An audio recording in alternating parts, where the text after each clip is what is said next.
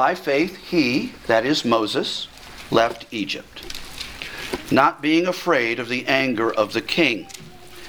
For he endured, or he took courage, as seeing him who is invisible. By faith, he kept the Passover and sprinkled the blood, so that the destroyer of the firstborn might not touch them. Chapter 11 is teaching us about saving faith. The faith described in these summary stories is not a less than saving faith.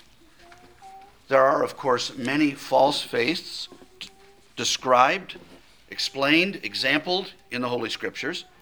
But here in this chapter, true saving faith is set forth. This is the faith by which a man or woman is made right with God, then lives to that God, and then preserves their soul, as the Holy Spirit says a few verses previous. All of this is set out in some detail. And so we are confronted with the nature of saving faith, the character of saving faith, and the results of saving faith. This morning we want to look at two more examples of saving faith with the specific emphases that they have. Both of these are, of course, from the life of Moses. And the first is Moses' leaving. Moses' leaving. By faith, Moses left Egypt, Scripture says. Well, what's the story behind this short phrase, this little summary? You might be surprised to know that it's actually debated. Why? Well, because Moses left Egypt twice. He left Egypt on two different occasions. When he was 40, at the time that he killed the Egyptian, he left Egypt. And then 40 years later, he came back and he left Egypt again as the head of the people of God in what we call the Exodus. So, which leaving is it?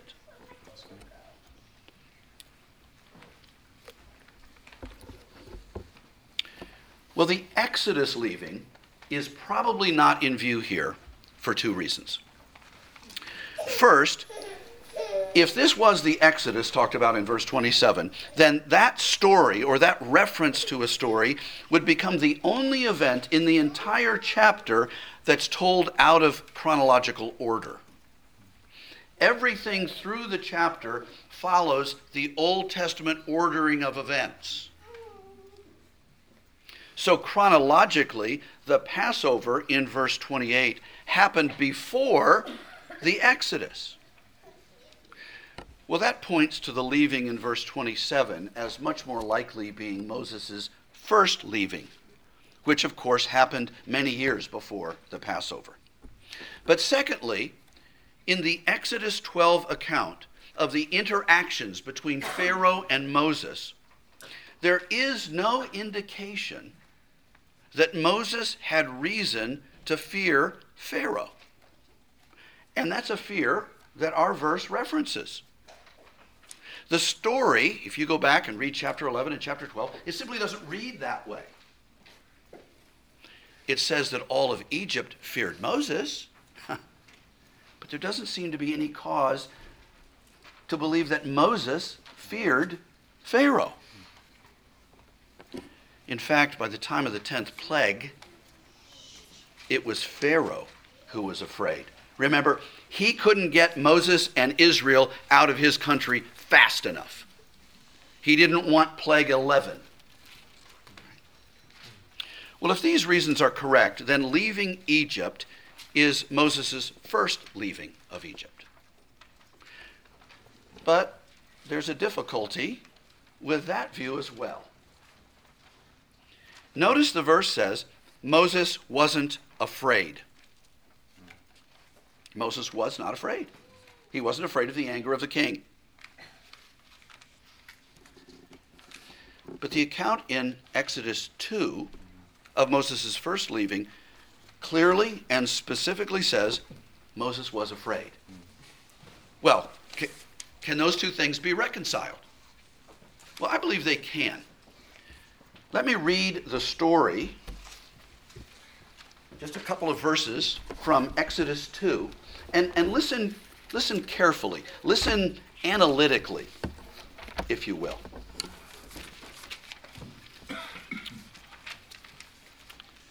Beginning at verse 13. When he went out, that is Moses, the next day, behold, two Hebrews were struggling together, and he said to the man in the wrong, "Why do you strike your companion?" So this fellow Israelite answered and said, "Who made you a prince and a judge over us?" Well, God, but that's a different story for a different time, right? "Do you mean to kill me as you killed the Egyptian?" Then Moses was afraid. Of course he was. Of course that was his first reaction. Why wouldn't it be? Because he thought, surely this thing is known.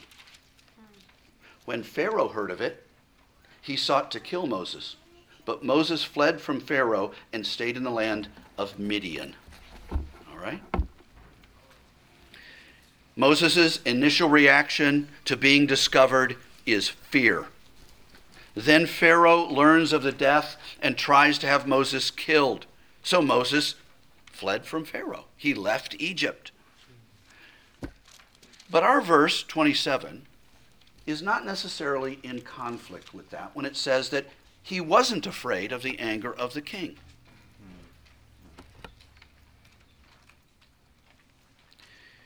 We assume that when we read the Exodus account.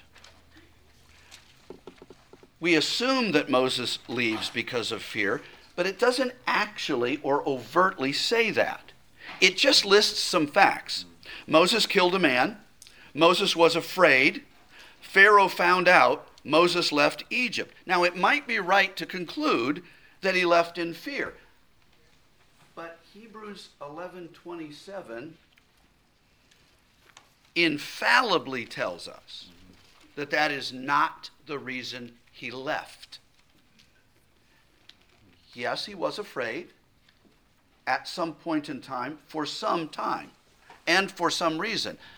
But that is not the reason he left Egypt. He left in faith, not fear. This is why, and we've said this a lot recently, this is why we always want to compare Scripture to Scripture. Never so camp out on a particular verse or story or truth and refuse to look at anything else the Bible says about it. You're likely to grow in knowledge if you do that. So you want to be careful, right? Clearly, fear initially gripped Moses. Again, of course it did. If you and I had been there, it would have gripped us as well. Just like the unbelieving laughter initially escaped Sarah's throat, so fear came in to Moses' heart. But in both cases, faith overcame fear. So Moses left Egypt not in terror, but to save himself from the king for God's future already revealed service to rescue Israel from their bondage. He is not living in fear. He is acting in faith. So that's the story. This is Moses' first leaving. And yes, it begins in fear, but it doesn't end in fear. This leaving is done in faith. So what's the act? Well, the act of faith is, of course, easily identified as leaving Egypt. Now, interestingly, the sense of this word is that he's abandoning Egypt. Remember, in the previous verses, he had already rejected the Egyptian lifestyle. He had identified with the people of God. Do you remember that in verses 24 to 26? He chose temporary mistreatment in order to gain the rewards of union with Christ. And these choices are all made by faith, according to the text. And so here in this verse, he acts out that faith, those convictions, those decisions, by forsaking Egypt, body and soul. This is not Moses taking his body to Midian. This is a man who has decided, I'm no longer committed to Egypt. I'm a committed Israelite. I'm a follower of God, and I'm leaving on principle because I believe by faith the future promises of God.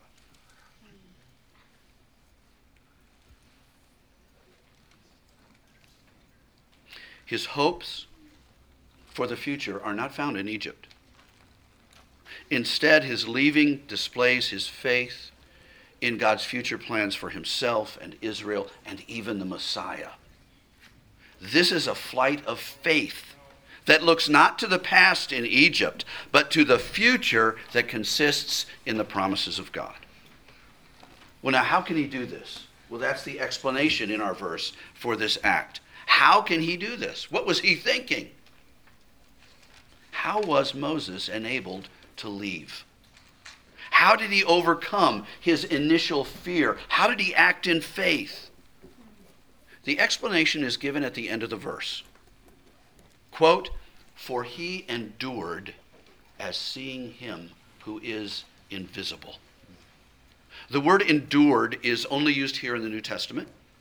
It doesn't mean to simply tolerate or just put up with something for a time. It's not just getting by. The word means to persevere under trials, to bear up with fortitude. In other words, this endurance is courageous. Not only by faith did he leave Egypt not afraid, he is living the life of what we might call Christian courage. He is not fearful, he is stout-hearted. He is like his parents in verse 23. Remember, they did not fear the edict of the king. Do you mean their minds were never troubled and it never crossed them? Of course it was. Of course it caused them. But faith triumphed over fear. And fear didn't characterize their lives. Courage did. They did not fear the edict of the king. This man is like his parents and Moses too. Oh yes, he's human. Yes, he feared. But he's not a man of fear. In practice, he's a man of faith. He's a man of courage. Yeah, but how, Pastor Ron? You really haven't said how. You've just kind of re-emphasized that he's a man of courage. Well, our verse says, as seeing him who is invisible. This means Moses kept on seeing God. He continually placed God before the eyes of his soul. Just as by faith in verse 26, he was looking to the reward, he was seeing, so here Moses is looking by faith to the one who gives the reward. And this looking was his consistent practice. Again, it's clear from the original that Moses had a fixed habit of spiritually perceiving God in all times and all places. Wherever Moses was, he knew God was there. He was alert and aware of that truth. He lived by that truth. That truth impacted him. You see, he didn't forget easily God's presence and promises. No, he constantly recognized them. No matter what his physical eyes saw, his faith viewed the invisible God. Now, many of you children know that God is spirit and doesn't have a body like men. Right? So our physical eyes are useless in perceiving God. But faith properly makes invisible things, the things that verse 1 calls unseen things, real and present to us. And this is not self-delusion. This is proof, truth, reality, according to verse 1 and verse 6.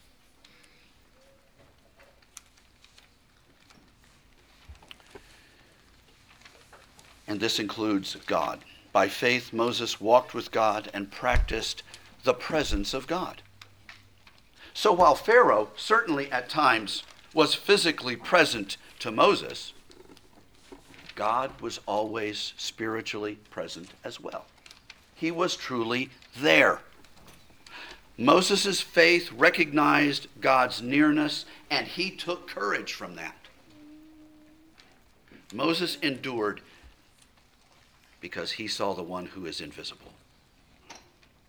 Now I have two uses from this, and these are a bit lengthy. Our second verse is quite short, but if I go too long on this, we'll just stop. All right, so have no fear.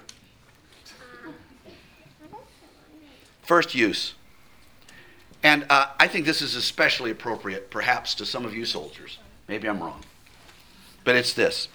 Leaving a dangerous situation is not always wrong or sinful. Leaving a dangerous situation is not always wrong or sinful. Flight is not always cowardice. Of course, sometimes it is, but it isn't always. And Moses is an example of that. Sometimes flight is faithfulness. Sometimes flight is wisdom. Sometimes flight is obedience to God. Think about the many biblical examples behind this principle. Christ instructed his disciples in Matthew 10:23, when they persecute you in one town, just choose to die, make it your last stand, and be done with it. No, flee to the next city, he said.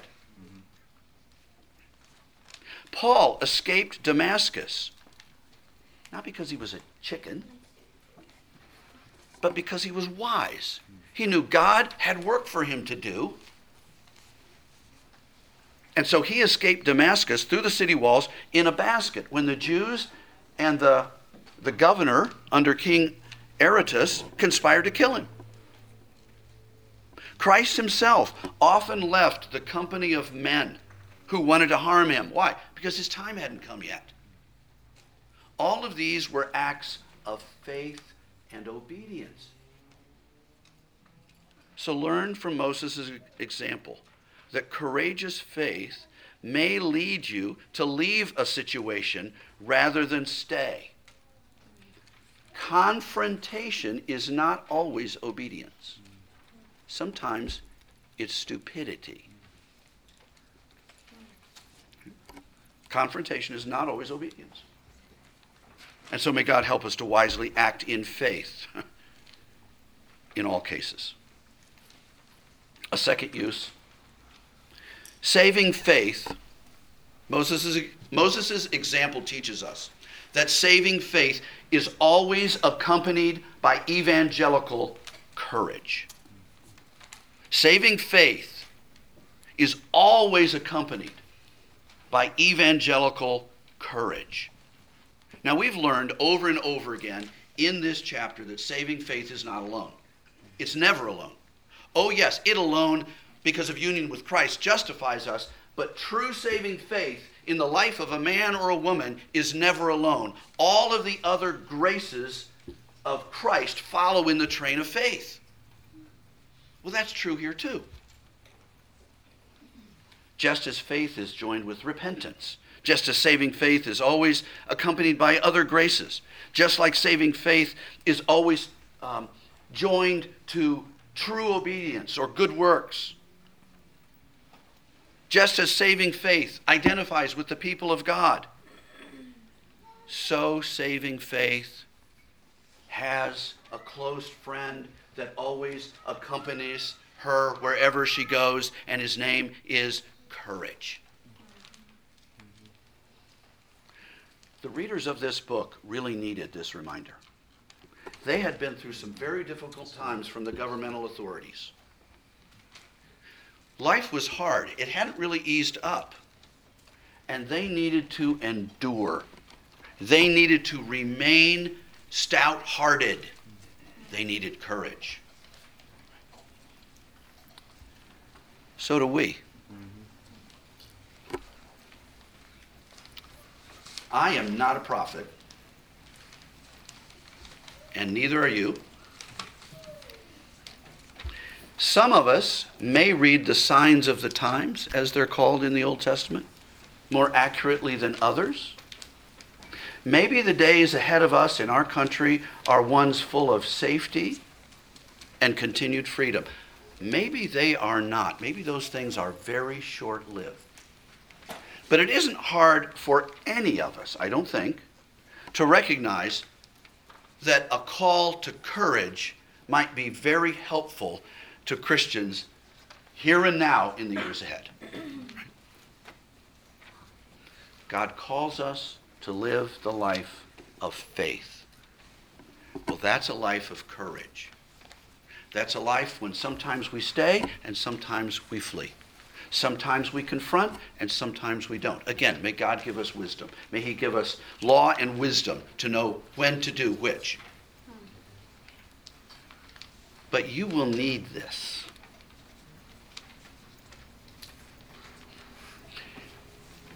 You need courage, parent, to say to your child, "Oh, dear one,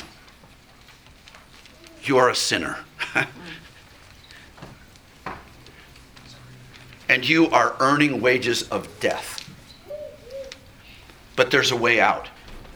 It takes courage to do that. It takes courage to come to church in places around the world where to be identified on the camera or reported by the neighbor leads to all kinds of troubles in your life. On and on and on the list of examples could go, but I hope none of you need any more convincing that we need Christian courage. But I'm here to tell you on the basis of this example of Moses, if you are a Christian, if you have saving faith, you do have evangelical courage.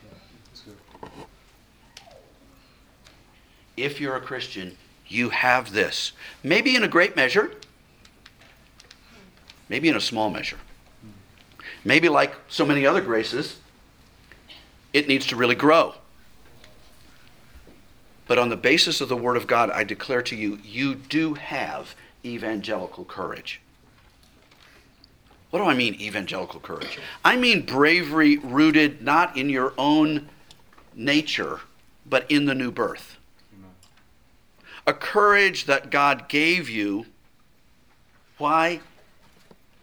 Because in regeneration, you were given a spirit not of fear,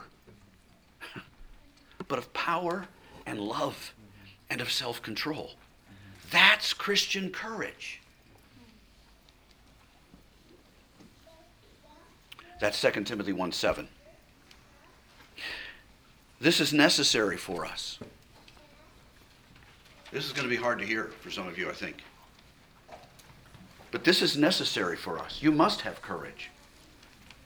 Why? Because in Revelation 21:8, it says this, "The cowardly and the faithless, their portion will be in the lake that burns with fire and sulfur, which is the second death." Cowardly people go to hell. Not because your courage earns you heaven. Oh. May we forever in our thinking damn the damnable doctrine of salvation by works. Right? Whether it's courage or some other so-called Christian grace.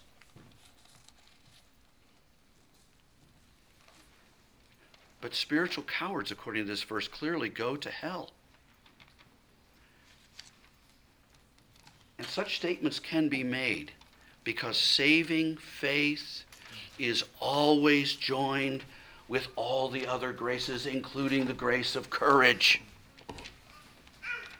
Christians are conquerors. Yes, more than conquerors. Through and in and by Jesus Christ. You might say, "I never thought of it quite like that. This is a little frightening. I don't know if I have courage or not. I know I get embarrassed when the neighbor wants to talk about religious things." Well, this verse not only teaches us that saving faith always is accompanied by evangelical courage, But this verse also gives us perhaps the main way to grow our courage. And the main way is to imitate Moses and constantly see the invisible God. We sinfully fear too often because we forget that we are always in the presence of a God. The God. No, our God. Our God. The God who is for us only. He is not against us. All of the promises to us, including these, are yes and amen in Jesus Christ. So God's presence with us, yes, it should keep us from sin, that it should warn us in that sense, but it should fundamentally encourage us, strengthen us, because he is indeed with us at all times.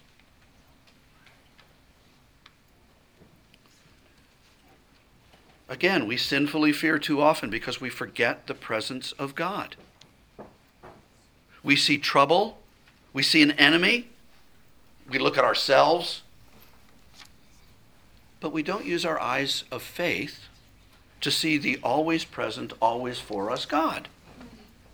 And we forget the new heart and the Holy Spirit that he's put within us. You know who we're like? We're like that little servant boy of Elisha in 2 Kings 6. He gets up and they're in the morning and there are all these horses and chariots and there's this great army all around the city. What does he do? He does what any person would do. He gets terrified. He's afraid. He fears. Of course he does. Elisha doesn't seem to be afraid. Why not? Because Elisha has eyes to see something that the boy doesn't. So what does Elisha do? He prays, what? That God would immediately defeat the army so the boy can... No. What he prays for is that God would open the boy's eyes to see the power of God. And he does that. And what does he see? He sees that the armies of the Lord are greater than these puny little human armies. Right? He's the God of hosts. He's the God of armies. This is no contest. But the problem wasn't that God was weak. The problem was the boy didn't have eyes to see. Well, too often we stare at the trouble. We stare at our sin. We stare at our weakness. We stare at some person who's reproaching or embarrassing or threatening us, and we forget about God. God is always with us. Amen. There's a very good, very bad book called Practicing the Presence of God by a monk from the Middle Ages. There's all kinds of wonderful things in it mixed with all kinds of really bad things in it. All right? If you're mature enough, and I mean this sincerely, if you're mature enough, you might be able to read that with profit. But his point is this: our lives should be spent alert, not just to the existence of God theoretically, but to his near presence with us. That would change your life. I would sin a lot less if I could remember that. I would accomplish a great deal more if I could remember that.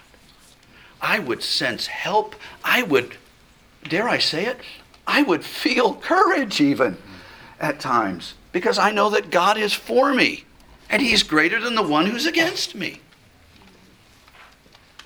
It's that hard and it's that simple, right?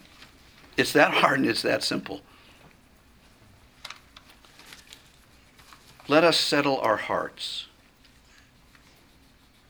in the assurance of God's presence and his protection, so that when trials come, we may be bold in the cause of God.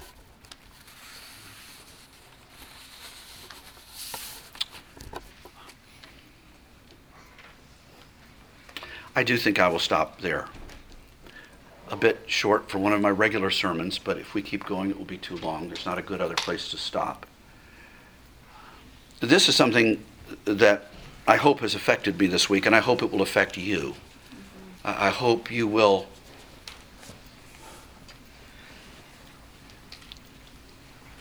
recognize the need and the value of not forgetting God, but seeing God in every part of your life.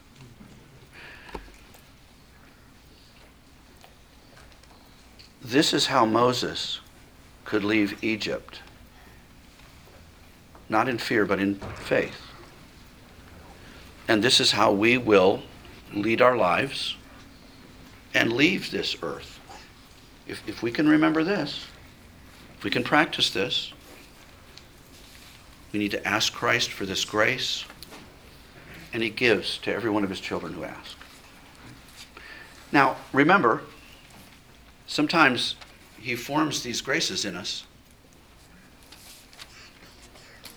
in the hardest and worst circumstances, or so it seems. What we want is we want patience now. Thank you. I want courage now. I don't want it with the trouble. I don't want you to come to my aid in the midst of the battle. I just want it so that when the battle comes, it's not really a battle and I just win. Your ease is not God's goal. Your purification, being made like Jesus, and ultimate salvation, that's his goal. And you and I must feel our dependence. There's really nothing more fundamental to human beings in relation to God than this, dependence. If you're pursuing something for God and you don't feel dependent on him, you will fail. Even if it looks like to you you've succeeded, you will fail. Because our knowledge of God is fundamentally one of faith. It's one of trust. It's one of dependence. It's one of leaning. It's one of resting. And if we aren't doing that, we're more like unbelievers than believers. Self-sufficiency is not a Christian trait, right? Right? Self-discipline is. Other self-things are. Self-sufficiency isn't one of them. And we're not sufficient to somehow stoke up or generate courage with ourselves. But God is. Remember, you're saved not just by the washing away of your failures and sins by Jesus on the cross. That's half of it, yes. But you're saved by his perfect righteousness. He lived a life in your place that was perfectly courageous, perfectly wise, that earned every grace you need for life now and for heaven. So he has it. He's fundamentally changed you so that you have begun to have it, and you and I can excel in this by his grace as we pursue it according to his ways. Well, may God help us to do that. Praise the Lord that the Old Testament is not a closed, useless book to believers.